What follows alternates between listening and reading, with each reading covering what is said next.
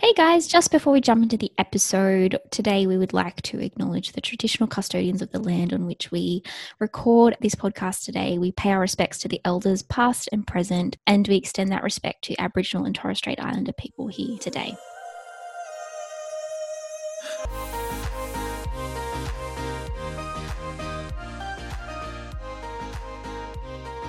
This episode is brought to you by the Psych Collaborative, our online psychology clinic providing before and after work appointments, weekend appointments at times that suit you in the comfort of your own home.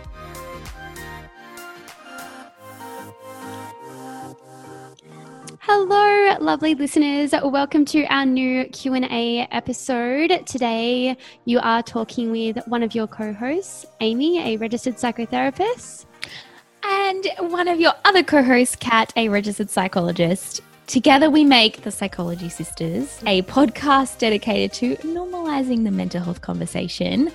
Coming up in today's episode, we are doing a whole range of questions that you guys have sent in, from dealing with perfectionism to stonewalling to motivation while studying, burnout and trauma. Before we jump into that, Ames, we've got a very jam-packed episode. How are you? How's your week? Give me the update. Well, thank you for asking. Essentially, these are exactly the same as the Q&As we usually do, except we have separated them to dive a little deeper and hopefully answer more questions in more detail with you, because we love hearing from you and we love connecting with our audience. So I'm really excited for this episode, something a little bit different for us. But my week has been crazy, and it's Tuesday. It's been a long week already. No, it's been a really, really good week. What about you, Kat? What have you been up to? It's so funny because you sound like you are fine, and then I can see in the camera that you are not fine. You have this like pain in your eyes as you laugh, like everything's fine, and I can see you just internally screaming through the Zoom camera. Oh, no. I truly am fine. I'm really, really enjoying work. I'm very flat chat and possibly inundated, I think is the describing word I would use. But I'm really, really enjoying what I'm doing at the moment, and I feel really on top of everything, and that's a great feeling. So yeah, not struggling, just very full on. But what about you? How's your work been? I feel like that's you all the time, Ames. I feel like you're always so busy and need a holiday. No, I probably sound like a broken record. So me again. I'm busy. Can we actually do a drinking game every time you say broken record or I'm busy? Yeah. How funny is it that my broken record is that I say broken record all the time? That's pretty funny. I think as the editor of the podcast, I listen to things like 10 times over. So perhaps I'm a little bit more sensitive to everything that we say. I really feel sorry for you. Oh, it's fine. It's fine. My week was fabuloso so far. Don't know if that's a word. I'm going to roll with it. In respect to my newfound love of Italian, fabuloso, it's my new thing. Sorry to anyone who speaks Italian. So far, so good. It is only Tuesday, so nothing has come crashing down, which is a real positive for me. But yeah, had a really good week. Nothing exciting happened, but I did actually, and this was almost going to be a pit, but it wasn't that terrible. Well, let's dive into it. What is your pit and peak of the week? Well, it didn't actually meet the threshold for a pit for me, because it is something that I do quite a lot, but I will add it in. Do you have a pit-o-meter where something, meets the threshold? You know what? I do. This is something I reflect on a lot as I drive. How bad does my pit need to be? Because I've had some absolute fucking shockers. Some doozies. I've had some doozies. So my threshold is actually quite high. I'll give you an example of my pit-o-meter. I was walking across the traffic lights last week. For anyone who's an OG long-term listener, you know that I am perpetually clumsy. I fall over. I do lots of stupid things with my body. And I was walking across the traffic lights and I was looking down at my phone, which is, firstly, shouldn't do that while you're walking. And there was it was quite a crowded day. It was a busy day, lots of people at the intersection, lots of pedestrians. And kind of halfway across, like I would say pretty much smack bang in the middle, I tripped over. I fell over. And hands reached the tar. It was, I was almost on all fours. And you know what? I didn't care. Like I've been through so much worse. I was just like, oh yeah, just another Saturday Another for day me. in the life. Honestly, it was like, oh yeah, classic me. I just brushed myself up and kept walking. And I was like, usually that would have been a pit, but considering the amount of stupid things that happened to me, not even a pit, not even close to a pit. So my pitometer was quite small on that one. In terms of my actual peak, man, 2 years of recording, I still can't figure out which one's pit or Which peak. one's, yeah. Jesus Christ, this is a car crash of an episode. So in terms of my pit, very similar to you, and I'm going to sound really like the pot calling the kettle black, being like, stop saying broken record. Here I am about to deliver the same pit. I just felt like a bit all over the shop at the moment. Like my routine is just all over the place. I'm working 2 jobs. I guess as business owners, trying to organize my partner's 30th. I've got a really good friend's hens coming up. I've got your birthday coming up, which I can't disclose. Just a lot of things happening that and also wedding planning has had to start again, which I'm happy about, but it's just more of my brain energy. There's a lot on your plate, isn't there? Yes. My little sweetums. There is. Thank you for the sympathy. There is a lot on my plate. So, and I get overwhelmed quite easily. So when more than one thing just doesn't go my way, I kind of like freeze up and I get really frazzled. So this week's just one of those frazzled weeks. And I think maybe I was cursed with the tripping over the traffic lights, because since then things have been, a little bit overwhelming or just not going the way that I thought that they would. So perhaps I'm cursed. Perhaps it's juju. Maybe I just need to wait for the 2 other bad things to happen and maybe I'll be out of it. You are literally just carrying a lot.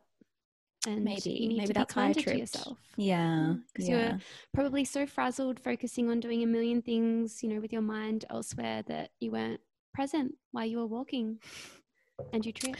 I was actually writing back to an email. It wasn't even like I was doing anything fun. I was just emailing. Anyway, so yes, I'm just all over the shop. I feel like I've got my fingers in so many different pies and I'm not allowed to eat the pie. So I'm just sitting there being so busy and, I haven't had time to enjoy anything. But you and I are potentially maybe surfing together and I'm so excited for that. Amy and I have started surfing, to anyone that's interested. And it is I love it. I'm so here for it and I cannot wait. I literally just itch for the weekends. I'm like, hey, what are you doing? Are you free? I'm like, yes, just let me finish this and then I'm absolutely free. Surfing is fun. It has become a newfound love for both of us. This could be our new thing, guys. We could be the surfer sisters. So that is my pit, is I'm feeling a little bit all over the shop. But yes, my peak is that I'm trying to have a little bit more fun and a little bit more chill and be a little bit more, as I said last episode, a bit more playful and skating and surfing. And I've actually started journaling in the morning, which is kind of ironic because I journal off and on, but I always say to my clients, journaling is so important. And I'm like, dude, you need to do it yourself too. I don't take my own advice ever. So journaling I have been doing and it's been really wonderful. I'm actually really loving it. So that's been my little self-care this week, is a little journal. So Ames, talk to me about beautiful. Love that. Your pit and peak. Okay, so I have a bit of a blooper for you this week and I have regrettably already shared this story with you, Kat, but perhaps I will add some GT and exaggeration for the listeners. This is the best story. I can't wait. Is this one? You know what it is. So like Kat, I have been learning to surf, something that I thought, we would bond over. And yes, we definitely have. And I've become addicted to it. I've always wanted to, but because I don't live near the beach, I kind of told myself, you have to wait till you move to the beach before you can learn to surf. So little reminder to myself and others out there that are keen to try new things. Don't wait to do things that you want to do. I had this moment where I was like, wait a minute, girl. You can learn how to surf right now. You don't have to wait till you live near the beach to do that because, later might never come. Anyway, I digress. So I'm paddling away, feeling really cool, feeling really confident after catching a few little waves. I'm like, oh, look at me go. Other beginners out there who were admittedly about 5, a lot more buoyant than I am, but, still killing it. And 5-year-olds shred. 5-year-olds are irritatingly good at Their learning little- new things really quickly. Their little bodies just float naturally. So they're just I know. like, "Boop, up And they they go." don't have fear. We were talking about this when we went surfing on Sunday. Kids don't have fear. Kids No. have zero fear. They're just like, oh, cool, a hammerhead shark, no worries. Oh, cool, a 6-foot wave, no problem. And we're Whereas, like, a little oh bit my of God. seaweed touches you and you're like, ah, get away. Yeah, totally. Anyway, so Shark I see bait. this. Ooh, Ooh, anyway, so I see this really gnarly surfer dad with long salty hair teaching his genetically blessed children how to be one with the ocean. And I was like, samesies, we are so cool right now. Like, smiled at him while simultaneously throwing up a little shuckers. He then looked directly at me, cringed with his face making this awkward half smile, like shocked expression, even raised his shoulders to his ears and proceeded to wave his hand over his chest region and then pointed at me. And for a few seconds I was confused and dazed, but still thought we were sharing this cool surfy vibe. I was like, yeah, man, totally. Like, we're killing it out here. And then I looked down and see that both my boobs had popped out of my bikini, and the cool surfy dad wasn't connecting with me. He was trying to shield and protect his small innocent children from being exposed to my bosoms. And so I shrieked and dove into the waves, pulled my bikini top up, and by the time I resurfaced, he was gone.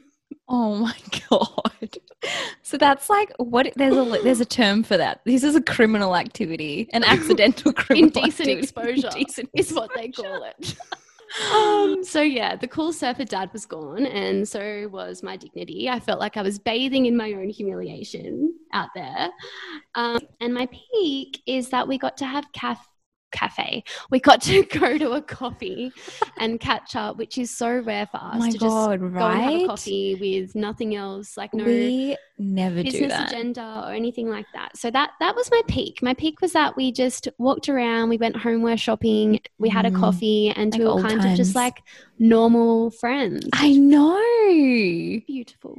I appreciated that day so much. And I really just was like, dude, we never do this anymore. We're so busy in meetings and potting and running a business that we're just like, we don't have time to do that.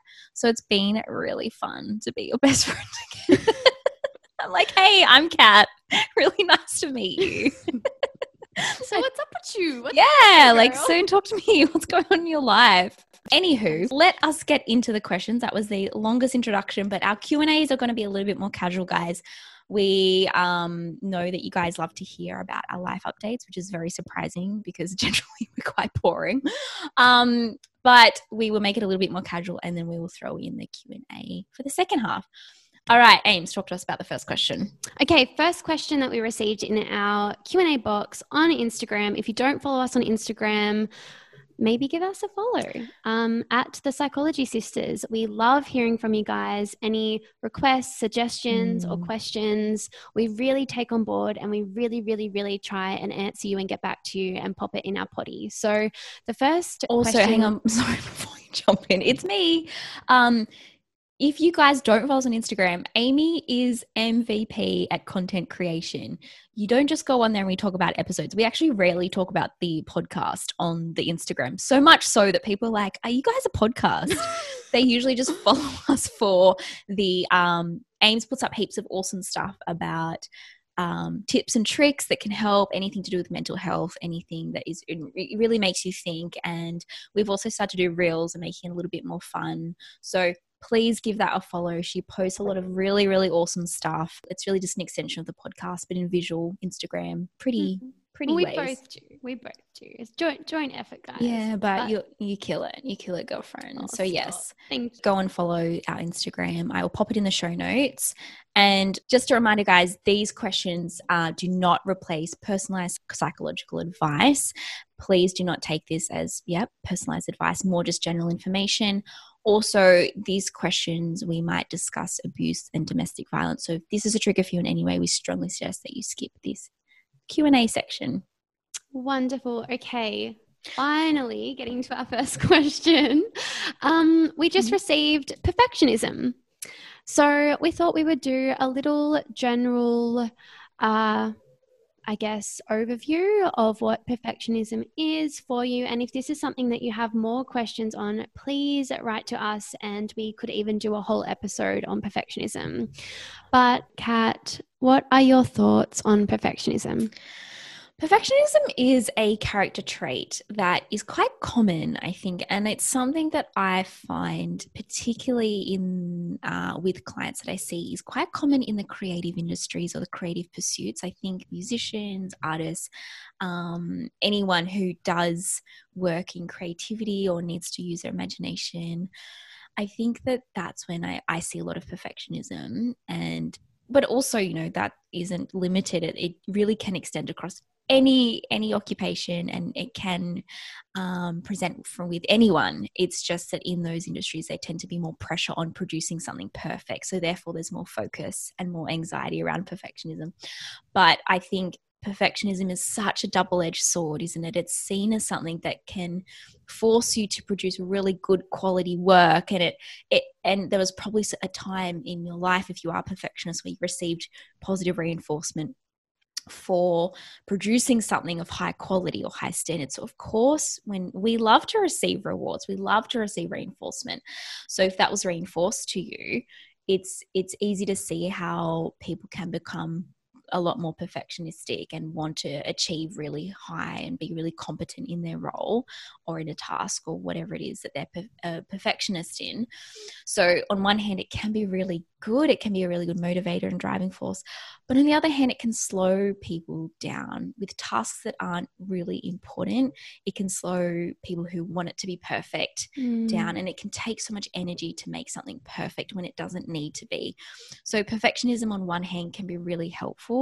On the other hand, though, can be quite draining and can, cause the person to make some sacrifices of missing out on other things if they're focusing on getting something perfect. So it's not clear cut, is it, perfectionism? Not at all. And I totally agree. I think the way people typically view perfectionism is that it's a positive thing, right?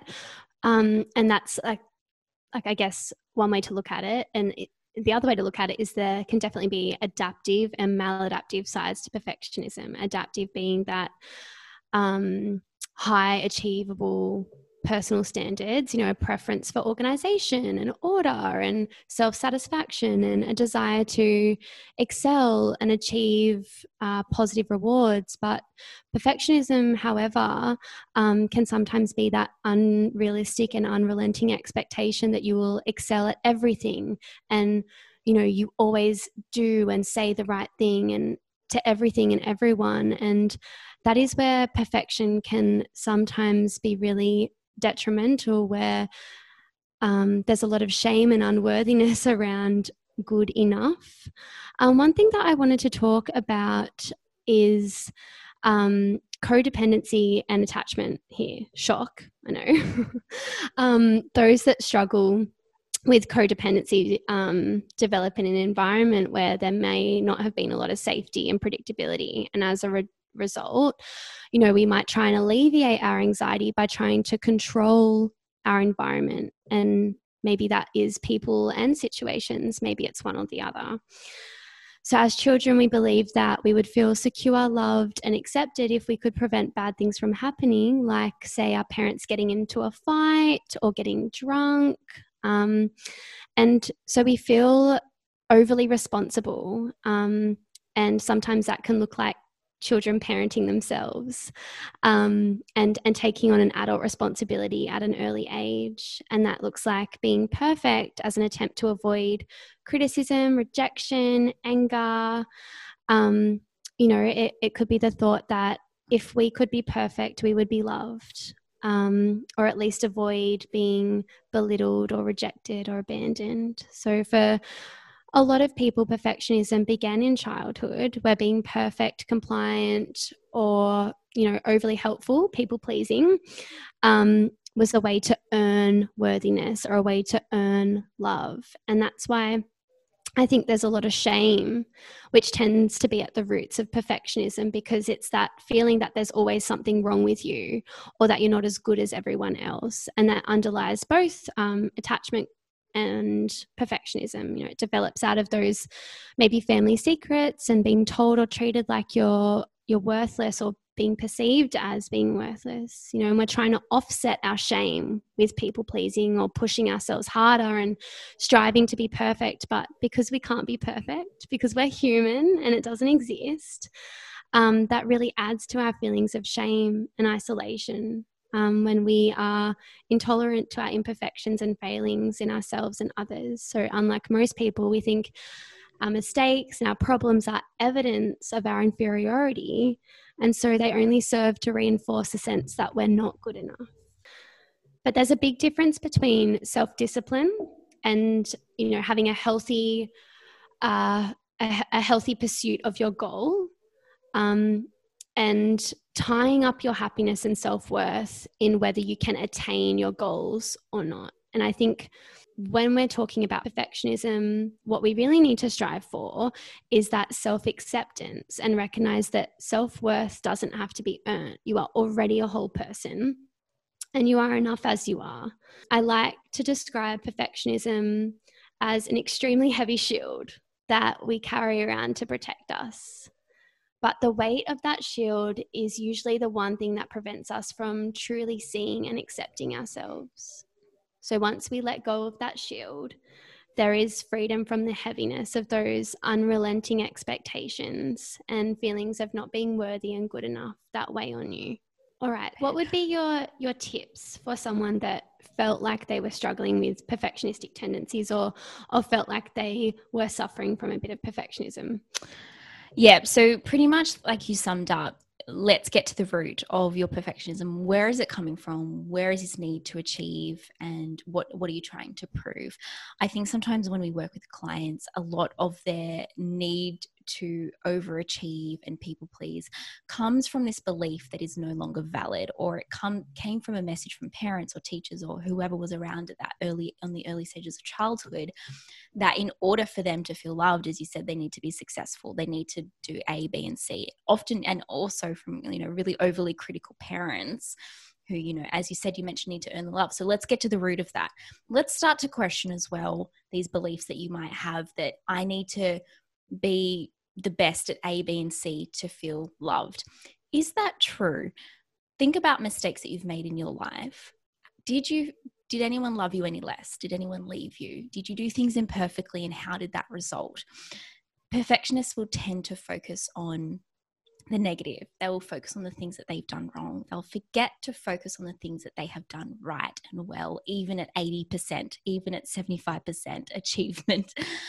So I think that would be a really good thing to, I think from a cognitive perspective, let's go in and challenge some of those beliefs that you have, because they're probably long-standing and they're probably not valid. They probably have never been valid, but as a child, you don't know that. You know, your parents, you believe what your parents tell you or the messages you receive.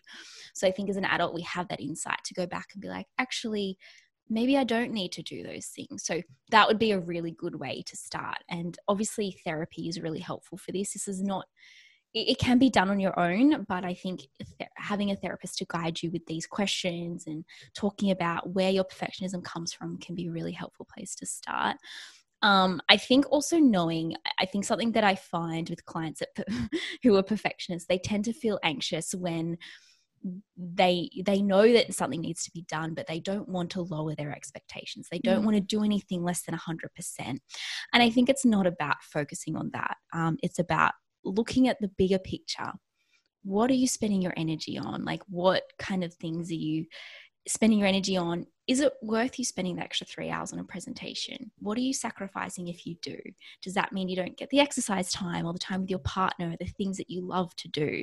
So I think like that would be my general tips, is looking at, you know, let's spend maybe an hour on that task instead of 3 hours. And let's see, create a flow chart, create a checklist, get things done, write how much time needs to be allocated to each thing, and actually tick that off. And maybe that provides a bit of structure and a bit of perspective of how long things can take, because perfectionism might get caught in that cycle of, oh my God, like I didn't realize it's 1 a.m., it's 2 a.m. I didn't realize I was so focused. So those things I reckon could be really helpful. What do you think? Anything to add? Absolutely. I think those are some great great tips. The only thing I would add to that is just gentle reminders to yourself. Like, the only way to improve at something is to try and fail and then try again. Like, failure is normal and essential to success. Instead of seeing it as something to criticize or judge yourself harshly for, embrace it as part of your process. So, exactly like you were saying, Kat, perfectionists measure success and self-worth by their achievement. So focusing on the process and taking the pressure away from the results. It's not about whether you win or you get a promotion or the praise. Some things are worth doing because you enjoy them, even if you don't get any accolades. So I think that can be helpful too. And that failure, I guess, to achieve perfection isn't proof that you're bad or stupid or unsuccessful or unwanted or any of the negative things that we tell ourselves. It just means that we set unrealistic expectations, and expectations can be changed. So just like Kat was saying, really looking at your expectations. And the second, I totally agree that perfectionists are really, really hard on themselves. So definitely showing yourself that compassion and that acceptance to forgive yourself for things that aren't perfect and the mistakes you make, because we're going to make mistakes. We're going to screw up. It's part of the process. But it does take practice and time to change that way of thinking. Remind yourself that everyone screws up from time to time, and show yourself the same kindness that you would show to someone else. Kindness motivates us to do better. So criticizing and shaming yourself tends to only prolong that cycle that we get into of, like you were saying, Kat, feeling really anxious about failing and then maybe not being able to do anything about it. Awesome. All right. Question number 2. Ames, does stonewalling the narcissist make them angry even if they left to begin with? This is a really good question. Yeah, I really, really love this question. And I think at first I was like, oh, this is a simple question. But I think it's actually not that simple when you really think about it and break it down. And I think it would be helpful to really understand why this may not be effective. And I guess first, it's really important to make clear that all of us, from time to time will engage in silent treatment, or maybe on the recipient end of someone else giving you the cold shoulder. We may sometimes ignore people who hurt us or hurt our feelings and go silent because we feel too hurt or too vulnerable and we need space. So it's important to have that reminder that it's healthy to take time out periodically, to control your emotions or to, give yourself that time and space for something that's hurt you. But it is unhealthy to use what is often described as silent treatment. Stonewalling is actually a method that narcissists will use to control others. And I think that's a really important differentiation, is when you're talking about stonewalling, are you talking about simply taking time and space that you need when you're feeling hurt or vulnerable? Or are you using this, I guess, against someone else? I think that would be important to unpack first. And then I think also a really important part of this question is that narcissists have unconscious mechanisms going on. It's fear of abandonment, fear of enmeshment, or they are not aware of that. Essentially, narcissists are trauma victims, but these unconscious behaviors that they adapt are very, very different. And so sometimes the narcissist will feel threatened by attempts to take over control. And so to compensate, they might step up their demands, or they might treat you badly, or they might distance themselves to punish you or attempt to manipulate you. And so I guess I'm interested to see what your thoughts would be on this, Kat, because it is a really tricky question. And I think it is a really complex question to unpack. But I would say rather than stonewalling a narcissist, that you look at boundaries. So you look at really setting your boundaries. What are the most important changes that you need to make for you? Is there anything that you've tried in the past? What support do you have and what support do you need? Focus on how their behavior makes you feel rather than, I guess, their motivations. Because I also heard in this question that you've asked whether stonewalling would make them angry. So I think you need to be okay with knowing truth about yourself, even if the narcissist sees the situation differently. Yeah, the only thing that I can add to that is going on to boundaries, as you kind of mentioned already, but narcissists have real issues with adhering to boundaries because obviously their caregivers likely violated their own boundaries, or they were never taught to respect others' boundaries. So of course, when you try to set boundaries, and stonewalling is a way to set boundaries, it's not the best way to set boundaries, but it's certainly a way to. What is happening is that they don't have the experience, nor do they have the modeling to respect that boundary. They have never been taught that. So of course, when you stonewall a narcissist, they will generally get angry because they've never had to experience that before, right? So because they also lack empathy, they lack a lot of the acknowledgement of other people's feelings, they generally can have a really strong sense of entitlement, and they do tend to exploit others for their own, what's the word I'm looking for their own benefit. Because boundaries are something that get in the way of them getting what they want. So stonewalling will definitely make a narcissist angry. And as Aim said, you need to be really understanding of what you need and I guess your health in the relationship. If you are dating a narcissist, or if it's a friend, I think that understand that you need to put yourself first. Narcissists are really good at gaslighting, and abusive relationships is something that they tend to perpetrate quite a lot. So stonewalling may not be helpful, but if it's something that helps you to survive, if it's something that provides you with a sense of boundaries, then if you've tried everything else, then by all means, if that's the best thing that you can do for yourself. But I think we would definitely recommend putting in those softer boundaries first, trying to let them know of any consequences if they cross the boundaries. Put in the hard boundaries, tell them exactly what will happen, follow through with the consequences. If you come to my house, I will call the police. Follow through with that. And then if there is no if they keep crossing and trespassing that boundary, you really do need to reach out for that extra help. So stonewall is not the best way, but if it's the only way that's going to help you to get out of that relationship or a friendship or whatever it is, then that might be helpful for you. Yeah, absolutely. I think that's a really, really good answer. And if you are really struggling with this situation, I would definitely recommend reaching out to a therapist. It can be really helpful to discuss, different patterns that can emerge with narcissists and how to go about coping with them in a really safe, supportive environment for you. Yeah, and it's not your fault if someone gets angry. It's never someone else's response to your boundaries is never ever your responsibility. Okay, so I think you might feel really bad or empathetic, or they might make you believe that you've done something wrong, but please know that you absolutely haven't. If you need to put boundaries in place, you need to do that, and that's okay. Yeah, absolutely. Great answer. Katniss, how to stay motivated at uni studying psychology? You wrote the book on this one. Oh my God. I'm not the person to answer this question, but I will give it my best shot. Studying uni at psych was an absolute uphill battle. So I don't think I ever consistently felt motivated. I think I had periods and spouts, definitely fueled by Red Bull and coffee, but I was never consistently motivated. I was never a perfect student. Were you? You were actually a pretty good student, Ames. Like I felt like you had a lot more motivation than what I did.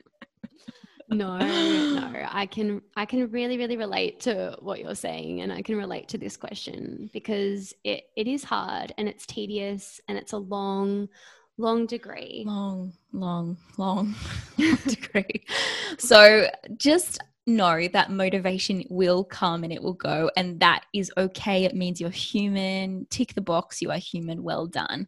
What you will need to rely on is potentially more discipline. Discipline is doing something even when you don't want to, with the acknowledgement of it will fulfill your long-term goals. So I think one thing that could be helpful to look at is your intrinsic motivation and your extrinsic. So this is getting a little bit sciencey, but I promise it will probably help.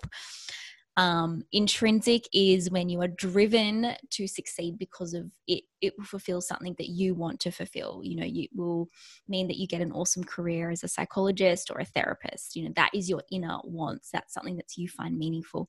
Extrinsic is driven by external reinforcement. So getting a good mark, your parents are really proud of you. Your parents wanted you to do that course. So you can see how the success of your motivation and discipline, especially in psych, really depends on whether you're intrinsically or extrinsically motivated. Generally, extrinsic seems effective. We love to get rewards, as I said, but most research shows that we are more driven by our intrinsic motivations and more likely to stick to our long-term goals versus our extrinsic. So find out what your intrinsic motivations are. Remember your why. Why did you start? What is it that you want to achieve at the end of this? It seems really a lot when you first start, like, 5, 6, 7 years, however long you're spending. Break it down and remember your why. Why did you start? What will this help you achieve? How will that feel good for you? How will that be meaningful for you? And I think that might be a really good place to start, is looking at those things. What do you think, Ames? I literally had down, my first dot point is remember your why. I completely agree. Remember your why, as Kat said, psychology for us especially is definitely a vocation at times. Of course, it's normal to lose motivation. Studying is intense and it's draining, and not to mention the sacrifices we often make. I know especially for us, Kat, when you were doing your thesis, especially when I was doing my master's, you have to say no to a lot of things. And sometimes that can be a bit draining on your motivation levels, especially living off tins of tuna and mee-goreng noodles. So yeah, cream of mushroom soup. Cream of mushroom soup. Honestly, really saved you. Really, it was $3.99 in Coles, and I was on a student budget. I was living with you. Josh says I'm homeless. I was just, capitalizing that my best friend had a spare room. Yeah, absolutely. It's tough. I think remind yourself why you started, why it's important to you, and what it would mean when you finish. I think that can be sometimes a real drive. What is it going to mean to you once you finish your studies and you are a psychologist, if that's what you want to be? It might be helpful to write that down. Pop it somewhere you can see it, maybe on your desk or in your diary, so that you can reflect on it and have that as, a really nice motivator for you. But yeah, totally agree. I think you pretty much nailed that one, Katniss. Self-discipline when motivation fails. Oh my gosh, I know. And it's so hard. Please know that, there are times when you just do not want to attend that lecture or go to that shoot. Totally get that. Please know from us who have completed, we're at the other end, that that's okay. That's human. It doesn't necessarily mean you won't be a good therapist if you don't want to go to uni. Also, one thing that could help is reframing how you think about uni. I remember I used to do this a lot. I would be like, uni, oh God, I've got to go to this, and I'm there for 7 hours or something like that. Sometimes I would say to myself, yes, but you are so lucky that you get to go to uni and do what you want to do. And at the end, it means that you get to be in a job that you love. How lucky are you? There are lots of people who would kill to be in that position, especially as females. So acknowledging your privilege and knowing that, yes, I know it's hard, but having a bit of perspective and saying, wow, I'm lucky that I get to be here and choose something that I want to do. I'm not forced into something where I get to study. I get to, choose that. And you did choose it. Hopefully no one had a gun to your head. You chose that. So, it's something that you obviously wanted to do. Remembering your why. And finding stuff that's fun about uni. The fun thing for me was the barista, but whatever that looks like for you, whether that's a study group, whether that's meeting up with friends after uni, having that will keep you sane. Having the fun, exciting parts of uni, reframing it. And also motivation is contagious. So surround yourself with people who are also intrinsically motivated, like a study group, a little group that meets up just to talk about psych. One thing that I've also noticed, sorry, Ames, I know I'm talking a lot, is lots of people that follow us on the PS Insta page are psych students who are studying psych and have their own Instagram page to talk about all things psychology. And And because I think sometimes at uni that you don't get taught all the stuff that you probably really want to know. You've got to go through lots of theory and lots of kind of dense material. So if you start an Instagram page, like this is just off the top of my head, but it's something that could keep you interested and motivated and you wanted to learn more, and it makes you a little bit more interested in the content and makes you learn, do your own kind of learning on the side. So that could be something if you're someone that, you know, just you like to learn through Instagram, or it's to keep up that interest and motivation. So that would be a little hot tip from me. Yeah, absolutely. Love those tips. Next question. All right, Ames. How can I have a good work-life balance and prevent burnout? Ah, yes. The elusive work-life balance. What is that? Full disclosure, I'm much better at psychoeducating people on this than I am practicing it myself. But I do have a few little practical tips to remind myself and others of. Cutting the fat. So stop doing things that you don't need to do because you've grown accustomed to them. That can be really, really hard because sometimes we get into these habitual kind of routines where we just do things because we've always done them. It can help by being really aware of where your time is being spent and what is not necessary. And that, I guess, comes back to, or circles to my next point, and that is learning to say no. That is something that we preach a lot, is you need to secure your own oxygen mask before helping anyone else. If you don't put your own priorities first, everyone else's demands will simply take over and you will burn out because you won't have time for you. Before you know it, you'll be doing everyone else's job except your own. So often when we say yes to requests, you know, it's that instant, like, you know, without even thinking, without even really being consciously aware, we'll just be like, yep, sure, no worries, I can do that, or I can be there, or no problem. And then we'll, you know, look at our schedule, or we'll remind ourselves that, oh crap, I actually have to do X, Y, and Z, and how the heck am I going to fit this in? Don't be afraid to delay giving an answer to something. If you are not sure, take time. Take time to really think about, one, whether you can actually do what you're about to say yes to. Two, what are your priorities? What is important to you to get done this week? And then if simply it doesn't fit in with prioritizing your needs, you can politely refuse them or postpone it to a day where you can fit it in, or a week where you can fit it in.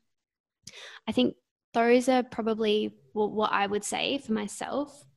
The best ways that I have learned to prevent that work burnout. And I think going back to your point, Ames, of when you say yes immediately, what you're actually doing is like in the short term, it feels good to please someone and to say yes to someone. You're actually ignoring the long-term sacrifice it will take. You know, you maybe haven't thought through, oh God, I don't have the extra 4 or 5 hours to complete that extra task or to do that extra thing that you want me to do, or to go out to coffee, blah, blah, blah. So yes, short term, you're dispelling some discomfort by saying yes, because saying no is uncomfortable, right? Learn to sit in that discomfort, I would say. Learn to be okay with feeling uncomfortable and saying no. And that's when, as Ames said, having that space, being like, let me think about it. Practice how it feels to say no. This might sound strange, but practice in the mirror. Say, I don't want to do that, or I don't have the time, I'm sorry, to do that. The more you practice feeling uncomfortable, the easier it becomes to say no. I think that's what, people pleasers, that's what a lot of where that comes from, is I don't want to feel uncomfortable and make them upset or offend them. So it's easier if I just say yes and then deal with the consequences later. Absolutely, because we all want to be liked, right? And I think we are taught that by saying no to someone, it means that they're going to be angry at us or upset with us, or, you know, that we're going to lose them as a friend, or, you know, that our employer is going to be angry at us for not doing something. But I think exactly a really good question to ask yourself is, by saying yes to them, am I saying no to myself? Absolutely. And I love that this person has asked before they are burnt out, how do I have a good work-life balance? That is Such a great question, and I love that it hasn't got too far, hopefully. You're asking it in response to how can I manage my work-life balance? And I think that early intervention is always key. So be really vigilant to early warning signs. That might be saying yes a lot more, feeling more tired, thinking about work outside of work, thinking about study outside of study. Could be that you're feeling really underwhelmed, you're feeling you've lost sort of passion, you're saying no to hobbies, you're saying no to things that you really want to do because you feel like you need to do extra work.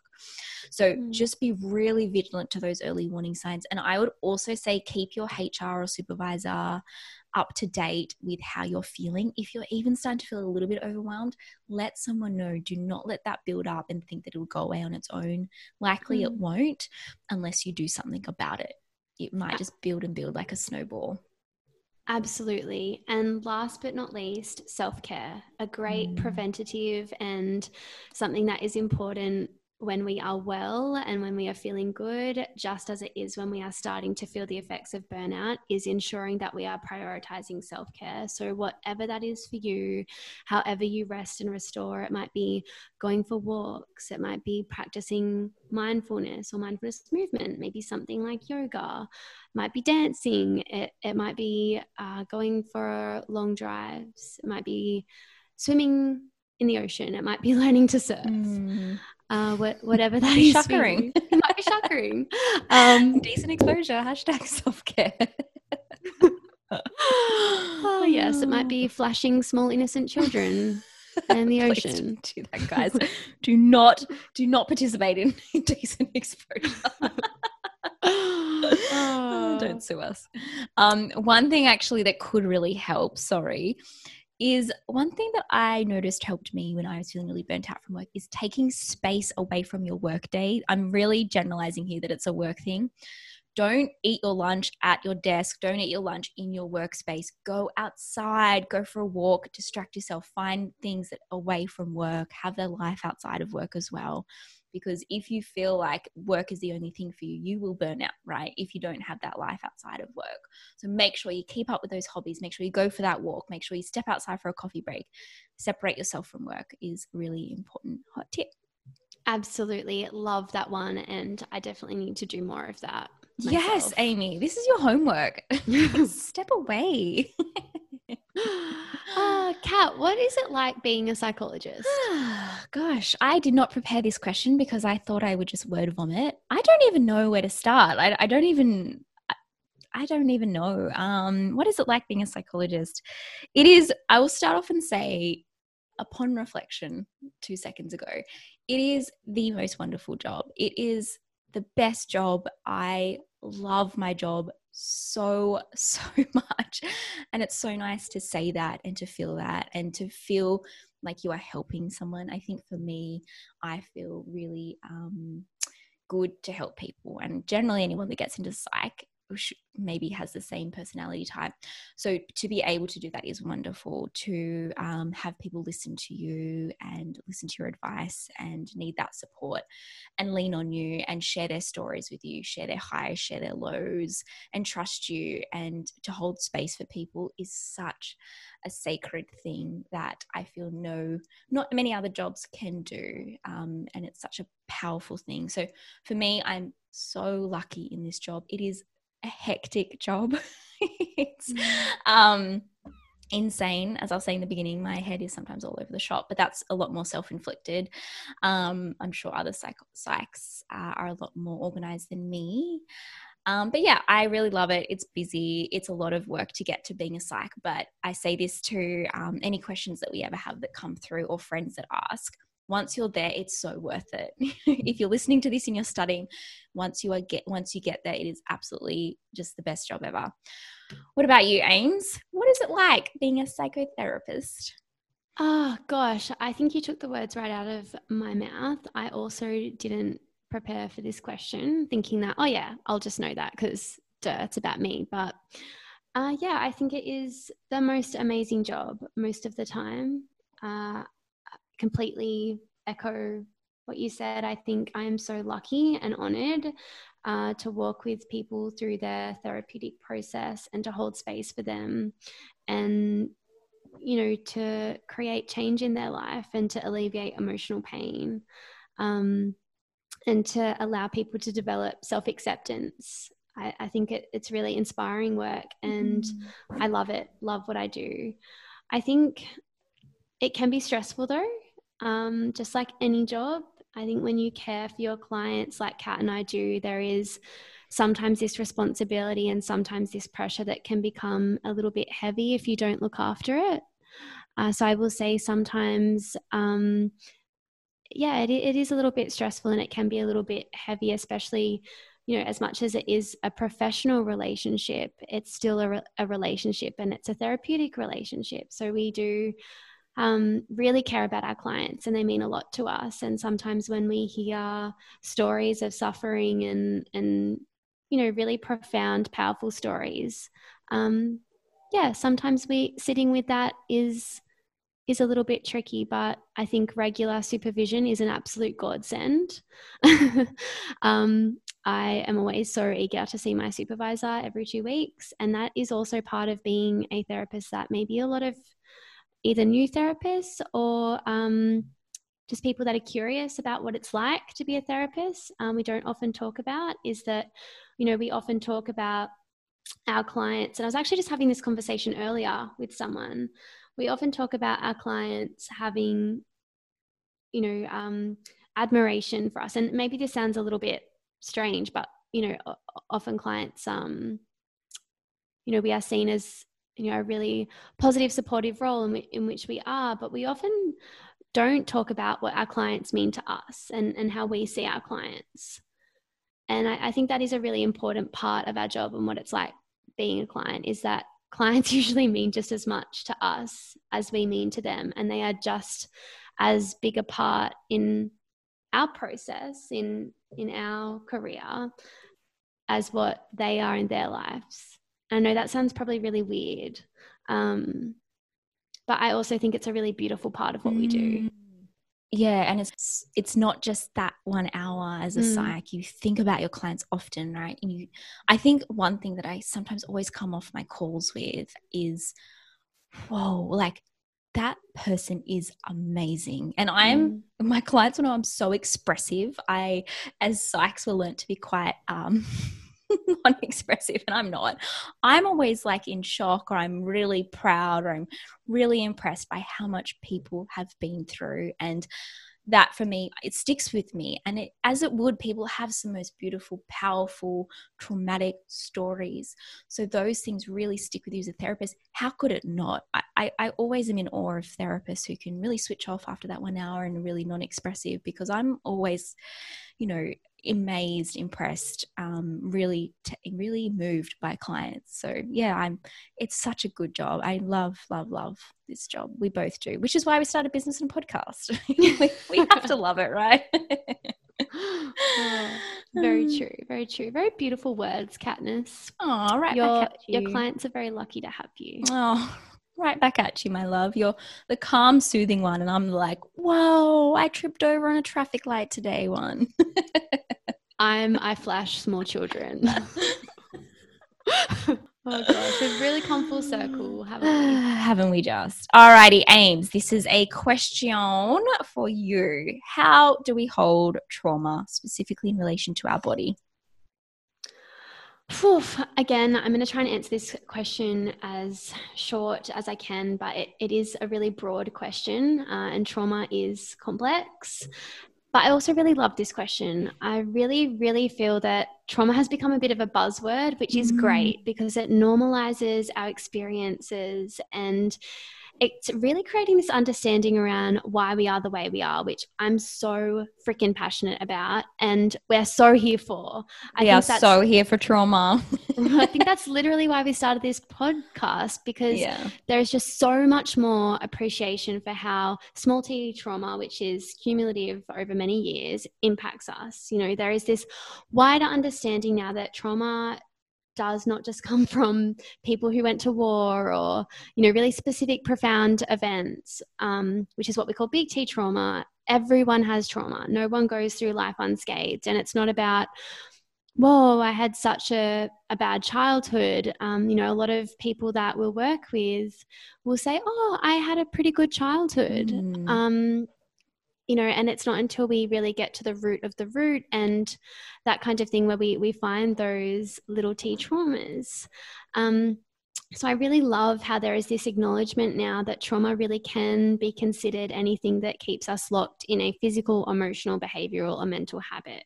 And recovery from trauma is the process of the body finding balance and freeing itself from those constraints. So in other words, processing the traumatic occurrence with what was needed at the time you were traumatized. I'll repeat that again. Processing the traumatic occurrence with what was needed at the time you were traumatized. Our body is our container. Everything that happens to us emotionally or psychologically happens to our bodies as well. The energy and the sensations of trauma is stored in our bodies and we feel it in our nervous system. That's why often we will use a lot of grounding and mindfulness techniques in trauma, and that's to connect a sense of safety in your body and calm our nervous system. So feelings represent the accumulation of unresolved experiences and the body's attempt to complete them. So by strengthening our inner resources, as children, we have very limited resources and we do what we can at the time. We can process those feelings, releasing the stored trauma or the contained trauma, and increase our ability to handle stress with better, healthier ways of processing or with a little bit more ease. So I can break this down a little bit by explaining that basically our primary response we often have is our fight, flight, freeze. Our heart beats faster, blood pressure goes up, muscles tense, we get ready to run, our digestion slows down, we sweat. The other reaction we can have, often when the trauma is overwhelming and we feel like we can't escape, is that we might, and this often happens in situations of sexual assault or ongoing abuse in a relationship, is that freeze response. So our body kind of goes into a detached state. It's kind of like shock. So during this response, which is mediated by our autonomic nervous system, areas of the brain that are responsible for fear, anger, emotion, by the amygdala, which is like our little fire alarm. Kat did an amazing episode very early on anxiety and explains this in really good detail. So if this is hitting home for you, please listen to that one. It has been really, really helpful for a lot of people. We get some great feedback on that. But in essence, that becomes much more active, while areas in our frontal cortex, so like our thinking area of the brain responsible for thoughts, decision-making, self-awareness, etc., kind of switch off a little bit. So trauma can essentially shock that autonomic nervous system. That's what happens. So we become kind of almost locked into a state of hyperarousal and hypervigilance. And I often explain this to my clients using the window of tolerance, which is probably an episode for another day. But basically, when these traumatic thoughts and memories remain unprocessed for too long, they often impede on our brain's kind of natural processes of recovery and become like little stuck points that inhibit that integration or reintegration that's needed to process what happened. So essentially, it becomes overwhelming for our cognition and overwhelms our system. And it's like too much. We pop through our little window of tolerance and it's held in our body. Does that make sense? Love that. Yeah, absolutely. The only thing I can add to that is obviously the impact of trauma on memories. If we're traumatized, we don't often remember things as they were. They are more present as fragmented memories. And this is, I guess, when trauma is stuck in the body at a cellular level, your body remembers these things. that physical exercise and the processing of that trauma physically can be super, super helpful. I know research has shown that yoga and meditation can be fantastic, and that's really coupled with that talking therapy and starting to process some of that trauma as well. So trauma can certainly be held in the body. I think that's such a misconception that people didn't realize the physical effects of trauma as well, down to the cellular level. So absolutely really good to know that as well. So thank you for explaining that. Darling Hutto. Absolutely. And something that just popped into my mind too is that symptoms of traumatic stress can also become somatized. So people will feel genuine physical pain from emotional stress. So when the, psychological nature of the symptom is too daunting or too scary or too overwhelming, on a cognitive level for a person to accept or for a person to process, or if it's not safe yet, we can actually experience genuine physical pain from traumatic events. Well, it can manifest as symptoms, can't it? It's so interesting how something that happens cognitively comes out physically. It's all intertwined. Absolutely. Katniss, a question for you, my little anxiety queen. Not that you are the queen of having anxiety. I am extremely anxious. I am Queen A, as they call me, Queen Anxiety. Talk to me a little bit about high functioning anxiety, because I feel like we get this question a lot. It's something so misunderstood, and I feel like you're the girl, you're the girl to really give the you're people the traumatized one. what I'm they the want. anxious one. We laugh, but we're like kind of true. Okay, high functioning anxiety, high functioning depression. Really good question. I think it's another buzzword. High functioning. What does that mean? Does that mean we function highly with depression? Do we function high with anxiety? Who knows? So generally, people who have anxiety or depression, they are diagnosed with a clinical diagnosis, display significant disruptions in their everyday life. So that's their functioning capacity, which means their ability to go to work, school, participate in social things, etc. With high functioning depression anxiety, though, it's a little different. People who experience depression anxiety but are high functioning means that they are able to hide the disruption of their diagnosis in their everyday life.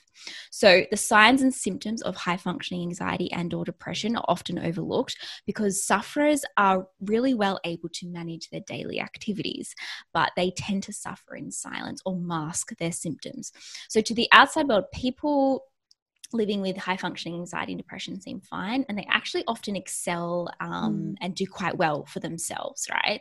So people living with high functioning anxiety or depression don't often fit this stereotype and are really often misdiagnosed or not diagnosed at all. They can appear as overachievers, as we mentioned in the last few questions, people pleasers, perfectionists, type A. So anxiety can actually serve a bit of a function for people who do have high functioning anxiety. What it means, though, is to have high functioning anxiety means you're very energized, so it can drive you to achieve goals. But it's not until later in private that the symptoms can come out and present, and often that's where the symptoms of depression can manifest, is often in private.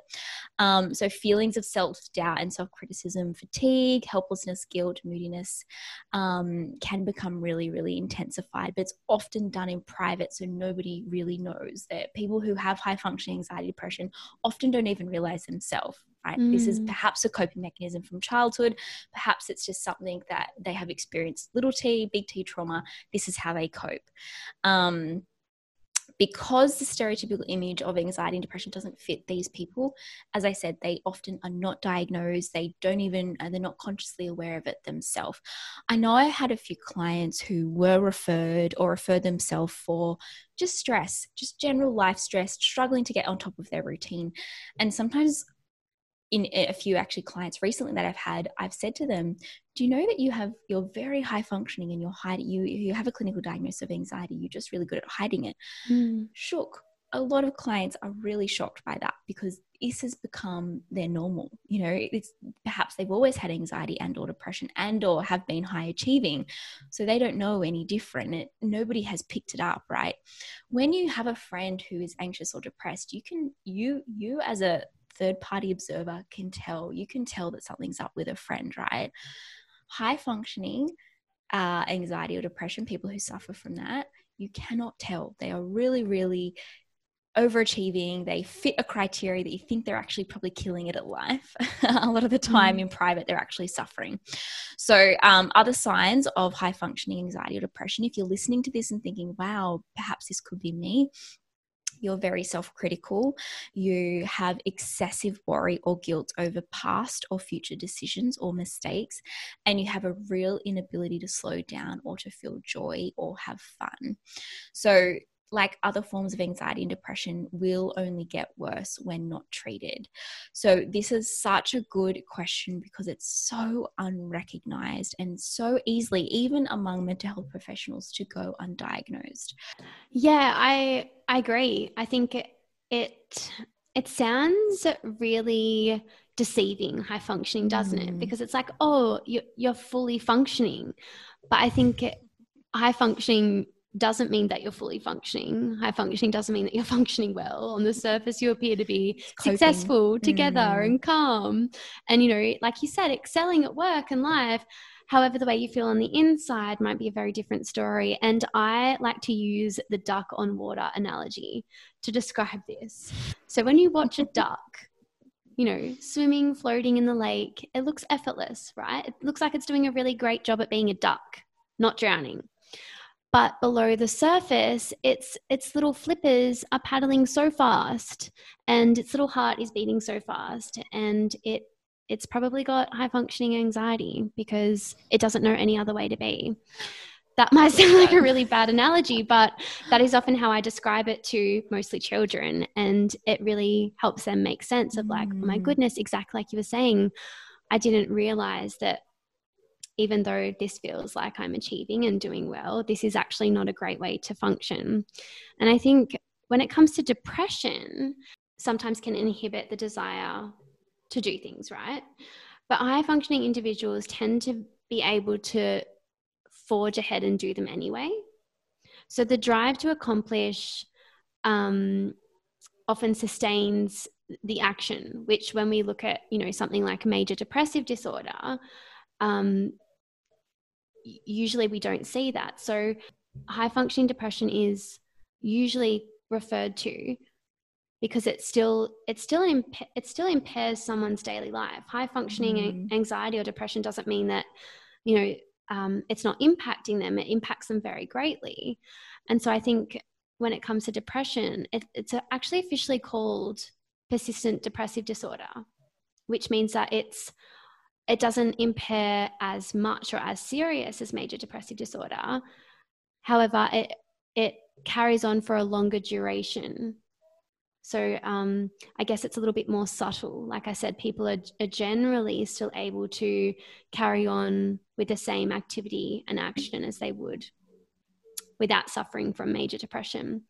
I think too with depression, a big misconception is that people can just snap out of it. I think or that they're sad. I think Yeah. that's such a stereotype that they're sad and have no motivation, which would be the opposite of that. The presentation would be so different for someone who has high functioning depression in the public eye anyway.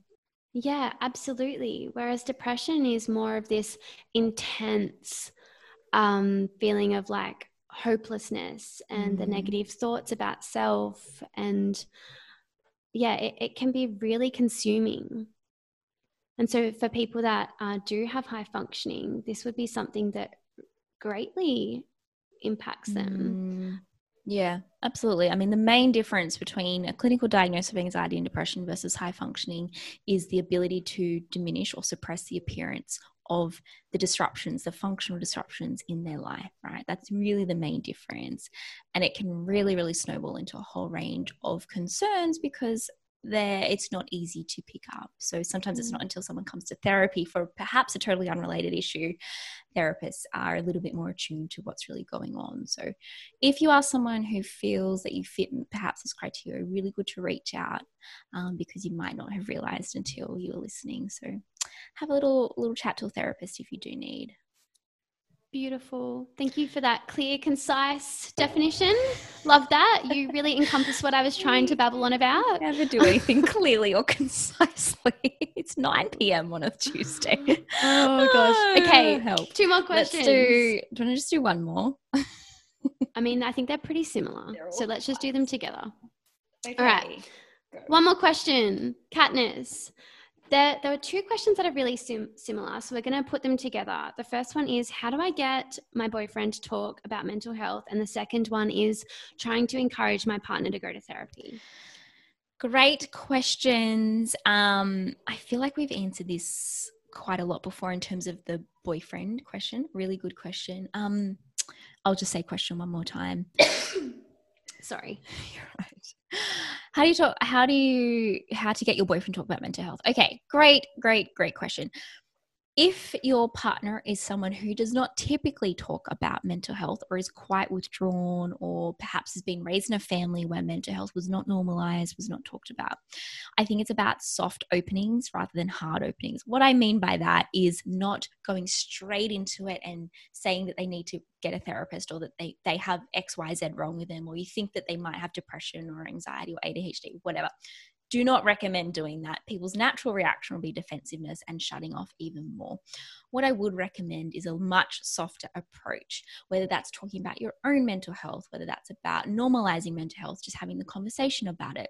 One thing that I found can be really helpful for particularly male partners is, if he's interested, this is so stereotypical, I'm so sorry, but say, for example, football.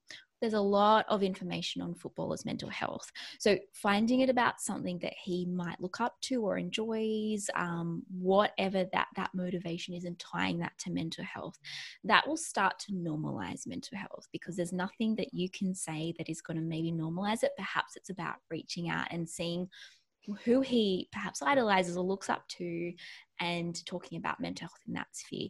I think that can be a really, really cool technique to try, and something that isn't confrontational. It could just be, hey, I heard on this podcast that this footy player, I don't know much about football, I'm a bit of a noob, but this footy player opened up about his depression, or this tennis player, or I don't know what a guy's like, UFC fighter. I'm so out of touch with what guys like. I'm so sorry. But yeah, you get my gist. Anything that they might look up to, find something, a podcast, an episode, a YouTube video, Instagram page where they talk about mental health, or opens that conversation up a little bit. That's what I would recommend for that boyfriend question. Anything to add? Yes, I love that answer. And, you could just really subtly leave this podcast open answering this question. No, I'm just kidding. Don't do that. I think this can be really tricky. It's really hard to watch a loved one struggling with mental health, and it can feel really helpless and frustrating as a partner. So I do just want to acknowledge that it can be a really tricky spot to be sitting in. One tactic that I have recommended before, but if you are a new listener, that can generally be really effective with males in general, because as Kat said, talking about feelings and having a space to sit with emotions might be quite foreign based on their upbringing. And that is side-by-side communication. So going for a long drive, asking open-ended questions, and simply listening. We cannot force our loved ones to open up, but we can let them know that we care about them, and how they're feeling. We want to understand what's going on for them, and we remain calm and empathic. And then, another thing that you can do is you can communicate your observations to them. So as Kat said, people can become quite defensive and may take this suggestion as a criticism or a judgment. And so what we might do is we might simply just be curious around what you notice and what you observe. So for example, you might say something like, oh, I've noticed in the last, couple of weeks, you've seemed a little flat and a little down, and I'm wondering what's going on for you. Something as simple as that, just stating what you've observed, the behavior that you're concerned about, and leaving it open for them to kind of feel a little bit more supported and not judged. And maybe that will open up a conversation for you. Yeah, love that. And similar to the question that's similar, how to encourage my partner to go to therapy. This is a tricky one, but you can't. I know that that's not the answer you want to hear. You can't talk someone into doing something. They need to find that on their own in their own time. If you force someone into therapy, and we've both been in roles where people are forced to come to therapy, people do not engage. People are not motivated. People will be resistant to treatment. People have to feel ready. In order for the best treatment, you have to feel ready to go. You cannot push someone into therapy. So that would be my hot tip from a therapist. Absolutely. I love that. And I think if I had $1 for every time someone asked me how to get their partner to go to therapy, I'd have about $6. But something that I just thought of that has popped in my mind as we're kind of chatting about this is the only thing I can really think to add to that is, well, actually, two things popped into my mind. One, firstly, if you have a partner or a loved one that is in immediate risk, such as suicide ideation, they've talked about attempting suicide, self-harm, contact emergency services and get support. Secondly, if you are in a relationship with someone who is in any way abusive, don't offer them advice. This could trigger them and put you and them in a dangerous position. Seek support to possibly leave that relationship safely, or just seek support as soon as possible so that you and your partner aren't in any danger or aren't in any risk. And then if this is just for the general person, I would say that this becomes a perpetual problem in a relationship. And I would turn a little bit inward. So what are your intentions for suggesting that your partner go to therapy?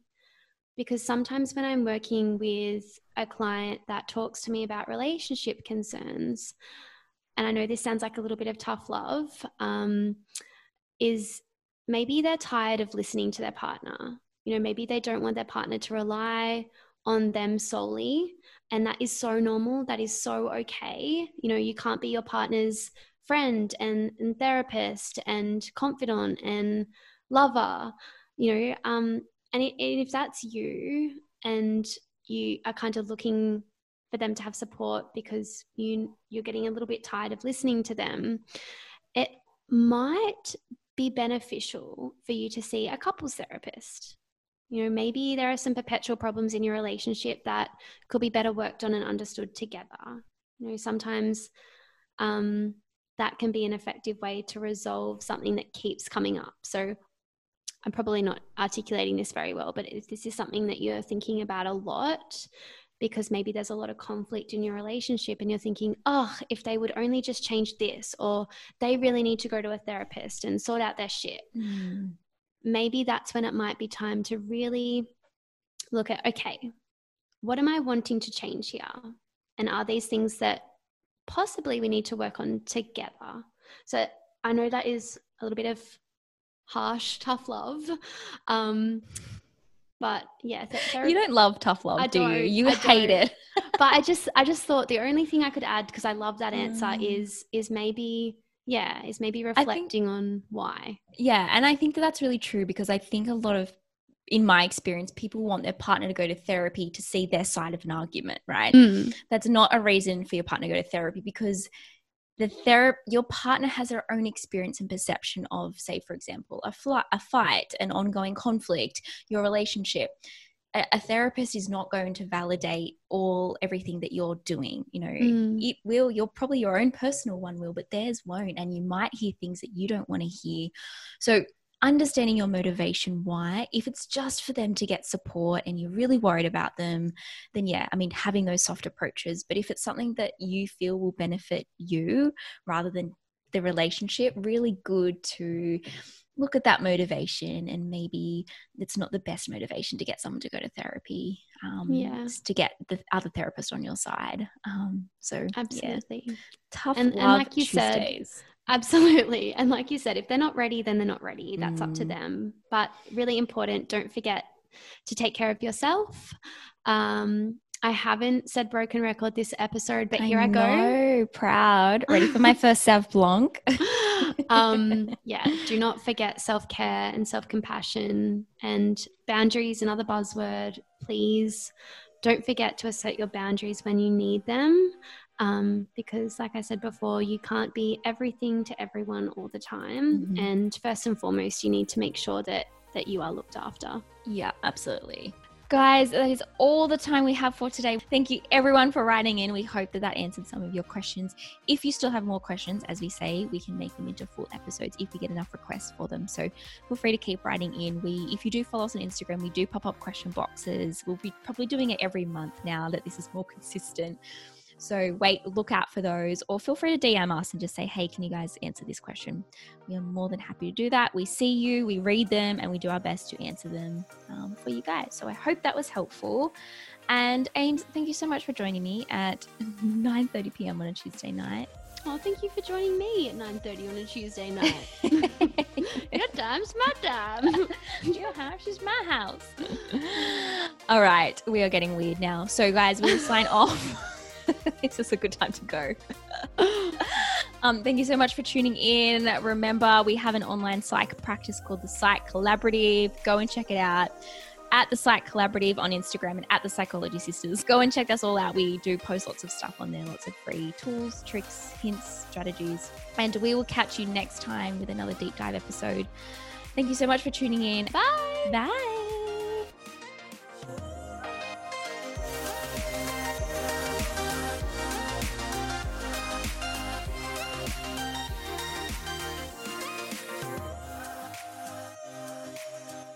Thanks so much for tuning in to today's episode. If you're not already, please follow us on Instagram at the Psychology Sisters.